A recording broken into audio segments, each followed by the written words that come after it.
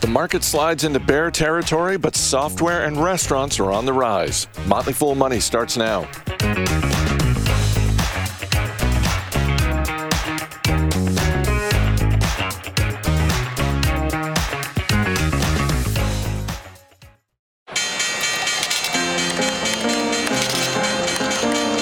Everybody needs money. That's why they call it money. The best things in life are free, but you can give them to the birds and bees. From Fool Global Headquarters, this is Motley Fool Money. It's the Motley Fool Money radio show. I'm Chris Hill, and I'm joined by Motley Fool's senior analyst Maria Gallagher and Ron Gross. Good to see you both. Nice to see you, Chris. We got the latest headlines from Wall Street. We'll talk with Rimini Street CEO Seth Ravin. And as always, we got a couple of stocks on our radar. But we begin with the market in general. This week, the S&P 500 officially entered bear market territory. On Wednesday, the Federal Reserve raised interest rates by 0.75%, a move that provided a short-term rally. But there was more red on Thursday as the market headed for its worst single week since March of 2020. Ron, you and I were talking Wednesday afternoon after the rate hike came out. Everything turned green. Everything was going higher. It was the total opposite on Thursday. It's almost like investors can't seem to make up their minds. Yep, I think that's right. And I'm getting whiplash from the market changing its mind from one day to the next. As you said, Wednesday, the day of the 75 basis point hike announcement, Wednesday was mostly about feeling good that the Fed was aggressively pursuing lower inflation. They took the rate to a range of 1.5% to 1.75%. They expect the rate will end the year at 3.4%, so more hikes to come. So they're doing something. They're moving forward. Now, by definition, those hikes should slow the economy. That's actually the point. That's what they're trying to do. That's what will bring down inflation. But then we turn to Thursday, the very next day, Chris. Everyone decides that the Fed is going to have a tough time engineering a soft landing, and we're going to be going into a recession. In fact, investors pointed to several signs of economic weakness that are already with us, from real estate to a manufacturing survey to some weak jobless claims, historically low consumer confidence. And stocks, both solid, speculative, across the board, aggressively sold off on Thursday. So here we are. It's hard to say if we're near the bottom. It feels like it, but we don't know. I think there are some really great buys out there right now, but the trailing PE ratio on the S&P 500 is still a little bit high at 18.5 times from an historical perspective. I think the day is going to come when data shows moderating inflation, and that is the day the market's going to move higher, both dramatically and quickly. The wild card will be if we're in a recession at that point in time, and if so, how deep that recession is. But when the market finds a bottom and starts moving higher, it's going to be pretty dramatic, I think. Yeah, Maria, it seems like more and more market prognosticators are trying to guess whether or not we're in a recession, how difficult that recession will be. But to Ron's point, we are starting to see some data. We got some data this week on things like airline ticket prices dropping for the first time this calendar year, some data around the cost of freight into the United States coming down. So it seems like the global supply chain that we've been talking about for 2 years now is starting to get a little bit better, and hopefully that means better things for U.S. businesses. Yeah, I would agree. And I think anecdotally, a lot of times people will say that economists and financial people will talk about these numbers of inflation, and the average American won't really notice or won't really care. They won't know what inflation, arguable what inflation should be. But I think the past year or two, we've seen a lot more of the general consumer noticing things like the supply chain crisis. And now with increased prices of goods and services and restaurants, all of that is really starting to hit the consumer. So it's kind of a delayed chain reaction. And I think we're getting to the point in time where it's the consumer is really noticing and feeling this pain. Shares of Kroger down this week, despite what looked like good first quarter results and guidance. Speaking of, what consumers are seeing, Maria, interesting to see Kroger sharing customer habits, more of their customers going for lower priced brands and generics as inflation is hitting grocery stores. It was a solid quarter. You had identical sales without fuel increases up about 4%. Their profit margins, however, did fall, with the company trying to maintain their reasonable prices that they're known for, while those supply chain costs are still quite high and the freight costs are still quite high. They're looking for areas to cut expenses, so they're trying to maximize the quantity of goods the trucks can pick up. They're buying extra inventory before prices rise further. They did raise their full year guidance to say identical sales will be up about 2.5 to 3.5%. But I agree with you that what was really interesting to look at was that kind of shift in consumer habits. So they're saying that price-sensitive shoppers are buying bigger packages when they have the money. They're making smaller purchases as they go throughout the month. They're interested in cheaper store brands. They're switching from beef to pork. We're seeing the price for food to eat at home has risen about 12% in the past year, which is actually the largest 12-month increase since 1979. Eggs are up 32.2%. Milk is up 15.9%. Poultry is up 16.6%. So we're seeing that consumer habit shifting as well. The typical U.S. household is spending about $460 more every month to purchase the same basket of goods and services. So I think that, combined with the high prices of fuel, many people are shopping less.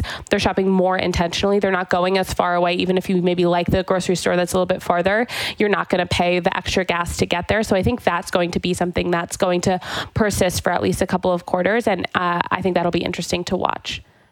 Adobe's second quarter profits and revenue were both higher than Wall Street was expecting, but shares of the software giant were down a bit on Friday after guidance for both the third quarter and the full fiscal year came in lower than expected, Ron. Yep, you nailed it. Shares are off 50% from their 52-week high, and they did trade down even further on weak guidance. The quarter was solid, and management was quick to point out the highlights of what is going well. Record Q2 revenue, strong demand across all its business segments, winning in their established business, seeing significant momentum in new categories, delivered another quarter of strong financial results, greater than $2 billion in operating cash flow, revenue up 14%, strength across their business with Document Cloud up 27%.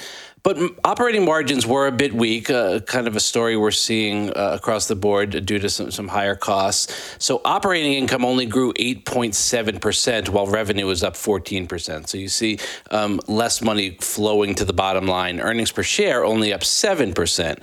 And as you said, investors were focused on the guidance.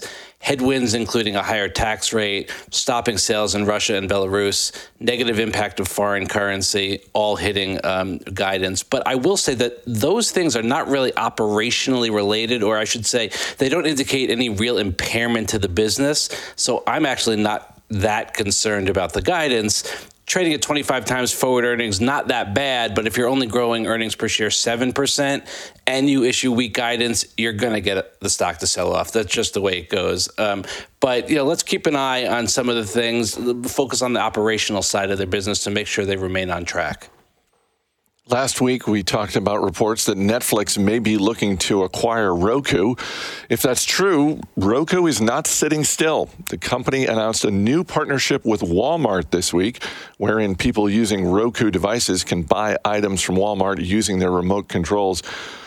Maria, if you're a Roku shareholder, I think you have to like the continued head-down focus of this business.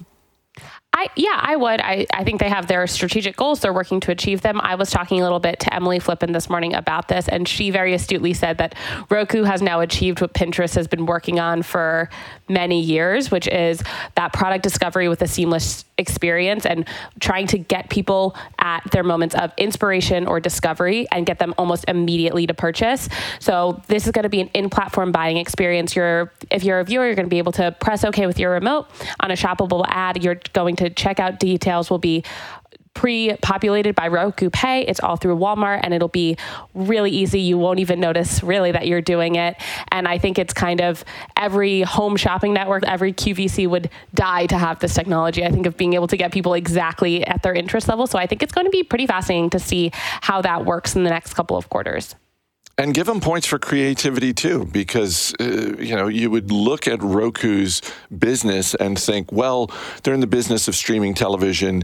They're all about programming. They're all about keeping people on the platform. But, this is a way to keep people on the platform and, monetize shopping in a way that, seemed unfathomable, maybe even 10 15 years ago. Yeah, and I think a lot of it is ways to keep customers loyal, right? So if you find the ease of use of saying, I can actually buy things easier with Roku than I can in lots of other different platforms, I think that's a way to keep customers engaged and keep consumers on the platform. If more people are coming back to restaurants, what does that mean for delivery companies? That topic and more coming up after the break, so stay right here. You're listening to Motley Fool Money.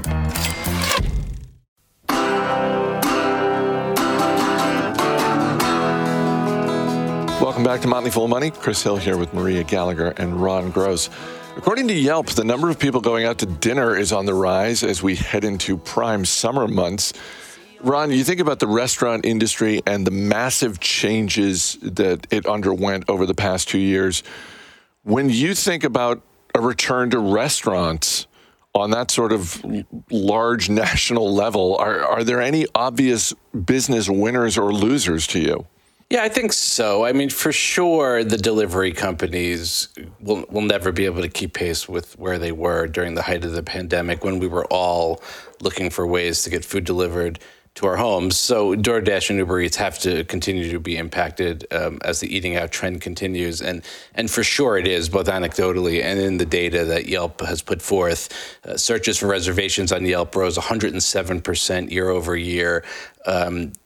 Indicating that people are seeking out experiential concepts, which are interesting. Things like conveyor belt sushi searches up 500% year over year. Supper club searches up 200% year over year. So people are sick of being cooped up in their houses and they're looking for some interesting things to do. I think fast casual remains strong, especially for lunch. I think restaurants that have big spaces for comfortable outdoor dining, especially in the summer months, will continue to do well. But let's keep an eye on higher prices hitting menus, because that's coming if it hasn't already, and potentially the slowing economy that we talked about earlier. That could certainly put a damper on things. Yeah, Maria, you think about earlier this year, Chipotle CEO Brian Niccol coming out and talking about how they have been able to maintain price increases, pass those along to customers. But that was before the inflation that we've seen over the past few months. When you look at the restaurant industry with people, more people going back, what stands out to you? So I do think it's kind of a perfect storm, right? So you have higher prices for your raw materials and your goods. You also have higher prices for your workers. You're seeing a lot of understaffing in restaurants. So there's definitely going to be that price increase to customers. I also think it's kind of interesting. So if you're looking at cities, New York, DC, and Chicago still have not gotten back to pre-pandemic levels in terms of consumer activities at restaurants. The only major city that has is actually Houston, Texas. And so I think it's going to be interesting because I live in New York. It feels like everyone is out all the time now, but it seems that statistically it's still not even at the pre-pandemic levels. Plus, if you're bringing into account how much more expensive things are going to get in the next couple months, I wonder people's urge for these type of new experiences, plus the summer months wanting to be out more, if that will be able to combat these higher prices. Real quick before we move on, Maria, would you put Coke and Pepsi in the category of potential winners here? Because you go back in time 2 years, a lot of what we heard out of them was the hit they were going to take because of the parts of Coke's and Pepsi's businesses that dealt with restaurants, the fountain drinks. And you can, by the way, include events, stadiums, concert venues, all that sort of thing. It seems like that's an opportunity for them to really get back to pre-pandemic levels. Yeah, I think that's a great observation. I feel like Coke, Pepsi, soda is one of those things that it's not ever that expensive. So it's one of those things that people say, oh, I'll just get it because it's not going to add to the bill that much, as opposed to saying, oh, I'm going to get a glass of wine or a full cocktail or a smoothie or whatever that is. Those ends up being more expensive. So I think even with those increase in the prices, Coke and Pepsi could be interesting ones to do well. Oracle wrapped up its fiscal year in style. Fourth quarter profits were solidly higher than expected, thanks in no small part to Oracle's cloud division. And shares of the stock up a bit this week too, Ron. Yeah, off 36% from its 52-week high, but it did get a nice pop earlier this week, as you mentioned, mostly on strong demand for cloud. Total revenue up 5%, but 10% in constant currency. And we see this kind of currency conversation flowing through many of the companies we talk about. So it's important to mention. Their total cloud revenue up 19%. CEO said, "We believe that this revenue growth spike indicates that our infrastructure business has now entered a hyper-growth phase. Nothing investors like more, Chris, than a hyper-growth phase. So they better follow through. Otherwise, they're going to get punished for it. Operating income only up 3% in U.S. dollars, but 8% in constant currency. Guidance was solid. Expects first quarter revenue growth between 17 and 18%. Did warn of a $100 million hit as a result of suspending services in Russia. Only 13 times forward earnings. That's much less than comparable companies, but they also aren't growing nearly as much as the competition. So take that into account. 1.9% dividend yield is nice. I mentioned to you during the break, because in the previous segment, you were talking about Adobe and their management on their latest call, sort of talking up the positive aspects of their business. And I was saying to you during the break, like, good for them. They should be. That's, that's what they're doing. So I'm not going to knock the Oracle CEO for doing the same thing. But Ron, this is a $180 billion company. Hyper-growth? Like, are we going to wake up in 6 months and all of a sudden it's a $300 billion company? No, but hyper-growth specifically in their infrastructure cloud business, which was up 39% in constant currency. So that is pretty strong growth that they think will continue. So that could be exciting for this kind of, stalwart company that we all remember from, I want to say in the 1990s when it was one of the highest growth companies I can remember. We'll see. It's too big right now to grow at tremendous growth rates, but the future does look interestingly positive. There is a lot of negative stuff that trends on Twitter, so it's always nice when something heartwarming gets attention. This week, a woman in Wisconsin contacted pet retailer Chewy to see if she could return an unopened bag of dog food since her dog had recently died. Chewy gave her a full refund and asked her to donate the food to a local shelter. Chewy also sent a signed note of condolences along with having flowers delivered to her home. The woman shared her story on Twitter, and in less than 48 hours, it got more than 50,000 retweets and 730,000 likes. Maria, it is a heartwarming story. I'm just going to take the cold-hearted business angle for a second. As a Chewy shareholder, I love that this is part of how they connect with their customers. Yeah, and this isn't the first time you've seen a story like that from Chewy. They have been really consistent in their customer treatment. They have 24/7 customer service. They have a Net Promoter Score of 86. All of their customer service calls are answered in less than 6 seconds. And it's also, we're talking about resilience in companies and a way that companies can grow in hard economic times. Dogs, cats, pet families, that's something that's really resilient, right? So 68% of American households have a pet, 7 in 10 millennials own a pet, and they make up a large part of pet spending, which is over almost $7 billion annually. The average pet ownership lasts 18 years. Over 90% of dog owners, 86% of cat owners consider them to be part of their family. They're willing to pay more for healthier pet food products. And so it's one of those things where you say, I might cut my costs for my splurging for my organic food, but I'm not going to cut the cost for my organic food for my pet. And so I think that's going to be something that's really interesting to watch. And so many of Chewy's customers are new during the pandemic. And so I think that's going to be really exciting to see how they change.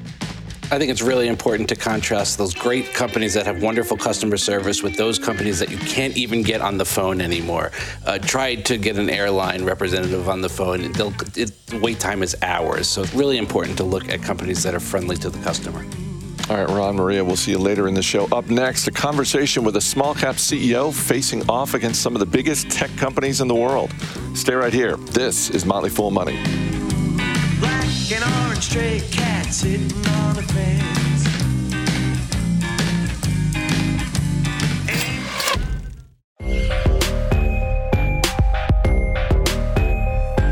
Welcome back to Motley Fool Money. I'm Chris Hill. Rimini Street is a small cap company that's going toe-to-toe with some of the largest software providers in the world. Rimini Street wants to be a Jiffy Lube in the world of technology, offering third-party customer support and maintenance for businesses on Oracle, SAP, and Salesforce. And as you might imagine, those tech giants would prefer to keep that business in-house. Recently, Motley Fool analyst Ari Hughes and CEO Tom Gardner caught up with Rimini Street CEO Seth Raven to talk about his company's unique opportunity and its long legal battle with Oracle. Here at the Motley Fool, we tend to like founder-led businesses. We kind of have a history of picking a lot of these companies that founder-led businesses where the founder was looking to kind of solve a particular problem. And looking at your story, it seems very similar. You had some time at PeopleSoft. Can you go into a little bit about that, of your experience of creating the support team? And did you see an opportunity there? Well, I think, as we all know, competition solves a lot of problems. And in the world of enterprise software, we were charging outrageous rates for services because we had no competition. Unlike when you go into a Best Buy or you go take your car to a local mechanic, if you want to get your oil change, you can go down to Jiffy Lube and get your $49 oil change, or you can go to the dealership and you can pay $100 for that oil change.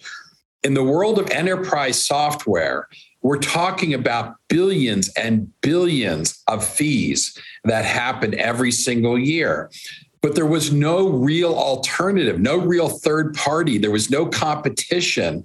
And I was on the inside looking at this because we were the guys who were charging that money. We were the guys who were chasing everyone down. And we built, for example, PeopleSoft's business on the maintenance side from a couple $100 million to $1.2 billion. So we knew how to build that business. We knew how to pressure customers into paying it. Well, who better to see that there was no competition and to create that first competitive model? And that's what we did. We came in at half the price at a better service. The good old American ingenuity, get more, pay less. And that was the structure under which we built it. Now, that's what it is from a market perspective. But when you understand the size and complexities of these systems, you can understand why there wasn't competition. It took someone like us to come along who understood this complexity, who could assemble the right team of engineers. Today, we have nearly 700 engineers in 21 countries with a 10-minute guaranteed response 24/7, and an average response time of 2 minutes anywhere in the world. This is unparalleled in terms of the service level we offer. It's higher than the vendors been able to provide. And we're doing it at half the price. And now we've added other services such as AMS, where we're running the systems for our customers, but all of it delivering higher value and better service. And that's what makes a great competitive market. Kind of looking at the incumbents, if the service is being provided by SAP or Oracle, did you feel for them, because they created the software, they felt, oh, well, this is an easy upsell and there wasn't the urgency to provide good, very strong customer service at a very competitive price? Was there that sense of just, and kind of maybe to call it like entitlement? Well, we're selling you the software. Of course, you're going to come to us. Well, it was a virtual monopoly because, again, the software was complex and customers didn't have an alternative. So that allowed for no price elasticity. They literally could raise the rates. When we started maintenance, it used to be 15% of the annual of the fees that they would pay on license. We raised it to 16, 17, 18, then 20, then 22, and some of the enterprise players have gone to 25%. And so the prices just kept going up and up because the question was, well, where else are they going to go? So we had this captured market opportunity of $80 billion, really $160 billion in spend. But since we charge half, that creates an $80 billion market opportunity for us. And we decided, we built the right engineering teams, and we were able to offer, in some ways, a better service than what they were getting from the vendor. And it really, again, is no different. I take my car to Jiffy Lube. I enjoy that oil change just fine. I don't need to pay $100 to the dealer. But I guarantee you, when you're talking to whether it's one of the car manufacturers, what do they write? What do they say on TV? hey, you should trust your car only to the people who built that car. We know it better. It's the same argument on any product when you have a third party. And when you go in and you buy that television at Best Buy and they try to sell you a third party warranty, right, to try and get maintenance on that product for years to come. Third-party maintenance is a big business in the world of consumer. It just didn't exist in the world of enterprise software. So we're essentially consumerizing by creating public alternatives to what the vendors were offering. Very helpful. Could we talk a little bit about what does the sales process look like if I'm a customer, maybe from the sense of either are you selling upon adoption of SAP, or are they usually already have the support and then the sales team comes in and says, hey, we have this very competitive offering? What does that process kind of look like? Well, they're going to be up and running on the software generally. The vendor will get them up and running. Now, remember, these are huge systems. If you're someone like T-Mobile, you have spent potentially billions to install your SAP billing system. So they call in Rimini Street. And part of the reason they call us in is because they were facing a multi-billion-dollar mandatory upgrade from the vendor. Multi-billion, and it would take years. That's how big these systems are. And they took a look at this and said, wait a minute, why would we do that? The software we're running is fine. And you guys know this, when you're on Microsoft Word, they probably have to pry it out of your hands every time there's a new version. They want to tell you it's got all sorts of new features. But the reality is, if you're like me, you do a few simple things. You write documents, you spell check them, you format them, and then you print them and send them. And you use the same 5 features probably for the last 15 years. Now, there's probably 100 new features in the latest version of Word that I know nothing about, and I'm sure they're great, but I prefer to keep using the one that works for me. The same is true in these large enterprise systems. The cost and the change management of having thousands of users change out, all of that. Well, T-Mobile, for example, decided that they wanted to invest in 5G. They aggressively want to be the largest 5G provider in the United States. Well, I could spend $2 billion on my billing system, or I could spend $2 billion in my business where it really can help make a difference as to why people would want to use my mobile service. And that's the way we work with the largest of retailers, manufacturers, banks.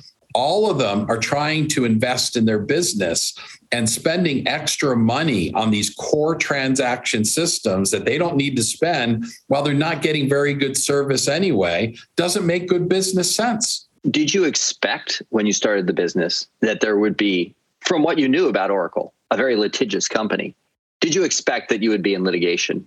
And did you have any anticipation that it would go as long as it has, and that it would just be a core part of the Rimini Street experience, or did it surprise you? Well, most people know about the 12 years we've been in physical litigation in the legal system, starting in 2010 through now. What they don't know is that the day after we launched the company in 2005, I got my first letter from Oracle's predecessor, Siebel, saying, you can't do this. You can't offer services for our products. And that was the beginning. So we've actually been in litigation battle with the legal department of Oracle and its predecessors since pretty much the day after launching the company, which was 6 months before we ever had our first customer. So this has been a battle from the very beginning. And yes, did I know that we would have contentiousness in this process?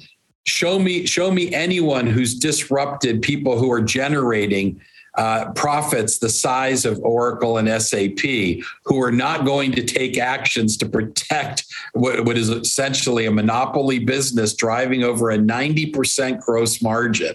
So, of course, we knew that they weren't going to give it up without a fight. I don't think anybody could predict how many years in the U.S. legal system a case could go. But here we are 12 years later. We have the biggest and best lawyers in the world, the Gibson Dunns, who, by the way, are the same team that won billions against Oracle for HP on the Itanium matter. So we have the best lawyers. Very, very expensive. We spend 15 to 20 million a year in litigation costs, which of course we would rather spend investing in the business. But that's part of breaking open a monopoly. If you're gonna open the market to pure competition around the world, we saw this in the cable days. Whether you were cable and telecom, all the battles that took place have to go through the court system to create that open market competition. We're the guys leading the spear on this. Now, I'm hopeful that there will be many companies who follow behind us, and we create this robust economy of various choices, different price points, different services, just as with the car industry. We have 100 different choices of cars, from cheap ones to expensive ones with different features. We someday should see the same on enterprise software support. So in a way, you see everyone acting in a rational way in the marketplace. Like, for example, if you were the CEO of one of the monopolies, you would be doing what they're doing. It's just that you've chosen from a career standpoint to not be in the cubicle measuring business and the very large monopolistic price raising, dominant, let's say moderate quality service relative to what you can provide, taking the entrepreneurial path. But you basically see this is happening, and this is all rational, what's happening. And then you're looking forward to the completion of the court's review. Well, I don't think the U.S. court system is as rational as we would like it to be. Of course, it favors large players with unlimited budgets. I mean, think about it. Look what we've had to spend. That's money we've generated ourselves. How many small businesses could ever last under the crush of an unlimited budget spend of a company the size of Oracle at $40 billion? That's a real problem. And that's really something for the U.S. to think about. Now, you don't see this internationally, because internationally, these types of suits are more handled by governments. They're government actions when people fall outside of monopolies or issues. This is how the U.S. court system works, and it allows a case like this to go on for 12 years and to cost 15 to 20 million. And unlike the criminal courts, where you're entitled to a defense, in the world of civil litigation, if you don't step up and pay the money and have the right lawyers, you could get crushed in the court system, because the amount of paperwork, the years of court time for a small company would be impossible. And the truth is that by the time Oracle sued us in 2010 and we began the actual litigation at the courtroom level, we were lucky to be big enough at that point to be able to afford the legal fees. If they had filed suit against us years earlier, when we were just a couple $1 million of revenue, there's no way we would have been able to afford that kind of defense. We would have been dead just by the filing. And that's what you mean by litigate people to death. And that is, unfortunately, a flaw in the U.S. litigation program and in our court structure that someday we should probably think about addressing. And that may speak a little bit as to why about half of your revenues come outside the U.S. I think that's part of it. But I really do think it's because the business problem we solve is universal. It was something that I thought was pretty funny that I've looked at was, it took a lot to bring Israel and the Arab Middle East together. Finally, with some of the Abraham Accords, and we're seeing some great work between the UAE and Israel above the threshold and visible. And one of the amazing things was we found commonality across Israel and the Arab Middle East. Everyone feeling they're paying too much for enterprise software maintenance and getting too little service. There are things that we can rally around that are a global experience, and we found one that really resonates throughout the whole world. Up next, Ron Gross and Maria Gallagher return. If you're looking for stock ideas, good news. They got a couple of stocks on their radar. You're listening to Motley Fool Money. One love, one heart. Let's get together and feel alright. Hear the children crying. One love. Hear the children crying. One heart. Saying, give thanks and praise to the Lord.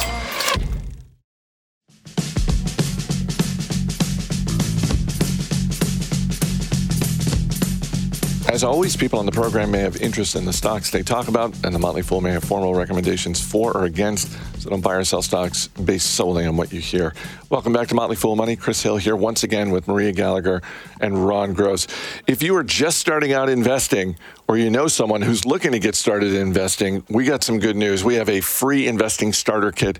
It covers everything from saving money to 401k plans to buying your first stock, and it comes with a built-in watch list of 15 stocks and 5 ETFs that were selected by our investing team, and it's free. You can just go to fool.com/starter kit. That's fool.com/starter kit. Let's get to the stocks on our radar. Maria Gallagher, you're up first. Our man behind the glass, Dan Boyd's going to hit you with the question. What are you looking at this week? So I'm going to look at Rover. People are probably familiar with it as the largest network of pet sitters and dog walkers. I've been considering trying to become a weekend dog walker just because I miss hanging out with dogs. It has over 500,000 pet care providers throughout North America and Europe. Last quarter, their revenue was up 128%. They had 179,000 new bookings, total bookings of 1.2 million. They're expecting 55% increase revenue this year. I think it's a really interesting business model. I think it's a really interesting business, as I talked about. I think resiliency exists within the pet space. And so I think it's kind of a fun one to look at. And the ticker symbol? ROVR. Dan, question about Rover? Absolutely, Chris. Maria, what about pet sitting makes you want to do it on the side instead of, I don't know, having a weekend or an evening to yourself? I'm not saying I'm going to pet sit. I'm going to pet walk. I could just take a dog out for like a 20-minute walk, play, have a nice time, make some new friends in the park, and then take them home. They don't have to come into my apartment. I don't know. I feel that that's even worse. Ron Gross, what are you looking at this week? A company that literally just hit my radar because it was recommended in our Future of Entertainment service is Sport Radar Group, SRAD. And no, I didn't make this company up. It's based in Switzerland. It's the leader in the business of gathering, analyzing, and providing sport data to leagues, betting operators, and media companies. They sign deals with various sports leagues in order to obtain the data. They then analyze that data and sell the analysis to the sports gambling sector and media companies. They have agreements with 250 sports leagues and federations around the world, including the NBA, NHL, and MLB. Over 1,700 customers in more than 120 countries. Sport Radar covered almost 900,000 different events last year. Right now, 30 states and the District of Columbia have legalized sports gambling. California could be next. That would be quite big for the business. I will point out that they do not have the rights to NFL data. For the U.S., that's kind of a big deal. Their next biggest competitor, Genius Sports, does own the rights to that data, so something to be aware of. And the ticker? SRAD. Dan, question about Sport Radar Group? Well, besides the obvious, Ron, did you make this up? That's already been covered. Ron, are they contracted with like the league's like commissioner's office or league office or whatever? Or are they contracted with teams themselves to analyze data? Because I feel like, at least for baseball, a lot of data analytics happens in-house. I need to dig deeper to answer all of your questions, quite frankly. No, but they do it with the leagues and the federation. So they're at the top level, not with individual teams. I think the leagues like to maintain tight control over that data. And so they handle the negotiations and the licensing. And that's where you got to go if you want the data, get it from the top. Dan, what would you like to add to your watch list? I'll tell you, as much as I'm ragging on Rover, I do have pets here at home, and it can be kind of a hassle when we have to go somewhere and get someone to take care of them. So I'm interested. I'm interested in Rover. Maria Gallagher, Ron Gross, thanks so much for being here. Thanks, Chris. Thanks for having us. That's going to do it for this week's Motley Fool Money radio show. The show is mixed by Dan Boyd. I'm Chris Hill. Thanks for listening. We'll see you next time.